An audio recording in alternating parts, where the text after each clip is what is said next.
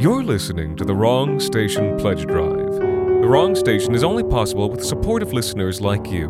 Become a subscriber today by visiting patreon.com/thewrongstation. You'll receive access to bonus episodes, behind-the-scenes discussions, our new book club, and so much more.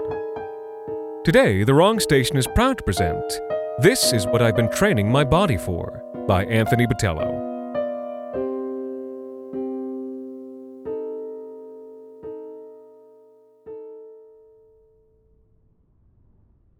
As far as summers go, Joey's didn't start off the best. Heartbreak, the ensuing emergency move, and a long, stressful work project throughout May and June set the stage for a dour season. But, being someone who preferred to show the world a smile, who didn't want to worry people, who you really couldn't tell with when he'd say he was fine, though you'd never press him about it because odds were slightly better that he was determined to make the best of this summer. This manifested itself in multiple ways. Social calls, with close friends, with new friends, and with a wider circle he felt he'd neglected somewhat in the months past. Activities, plays, live music, vintage thrifting, goodness, even hikes.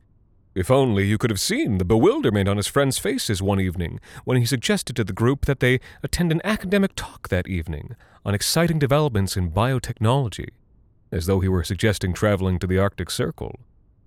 A broadly manic phase, he'd jokingly call it. The warm weather's got me all juiced up, he'd say. Yes, friends, outings, and the drinking, of course. All part and parcel with the rest. Nothing troubling at first. A pint after the film, a nice scotch in the cool evening at the end of a long barbecue. Though as the weather got warmer and his schedule loosened up somewhat, he'd indulge himself a bit more often, and a bit earlier in the day. Never alone, of course, just to liven things up.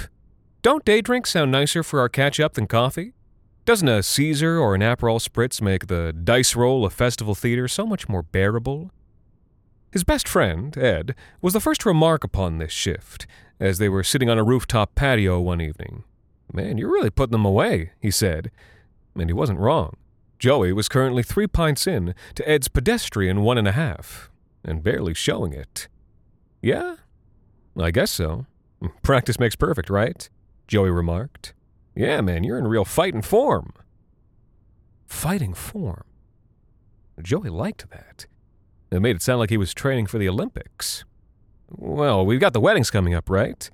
Joey did indeed have not one, not two, but 3 weddings to attend that summer, all the invitations for which had come in beautiful envelopes addressed to Joey and Grace.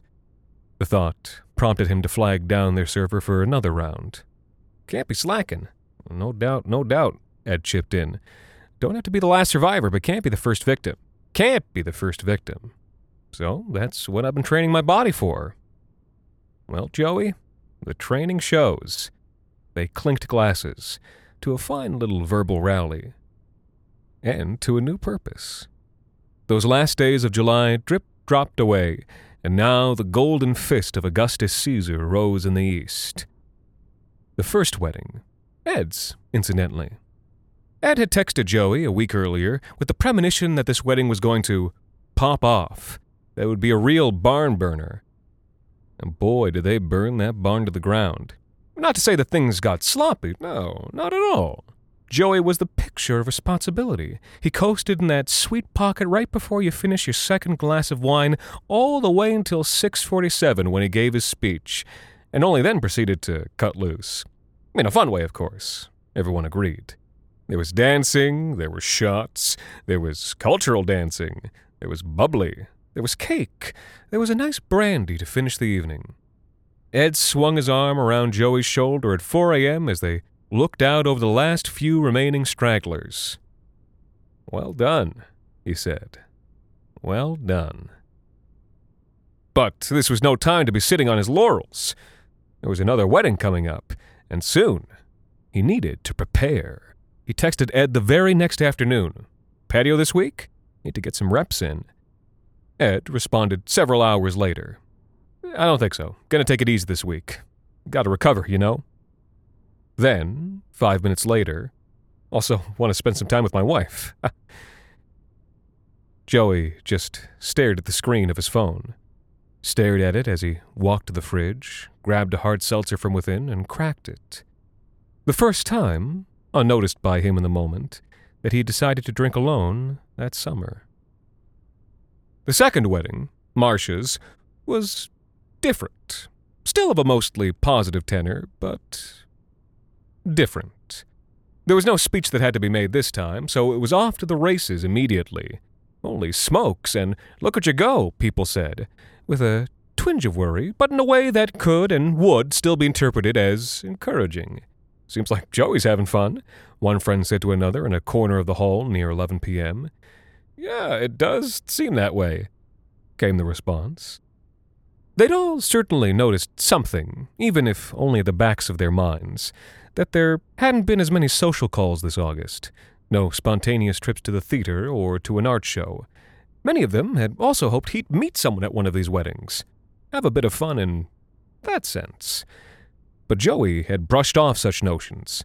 No, I'm fine, he said, even as a friend tried to set him up with someone there that night. I'm sure she's nice, but I'm fine. What, you think I can't take care of my own business? Besides, that's not what tonight is about. Well, if he said he was fine, he must be fine.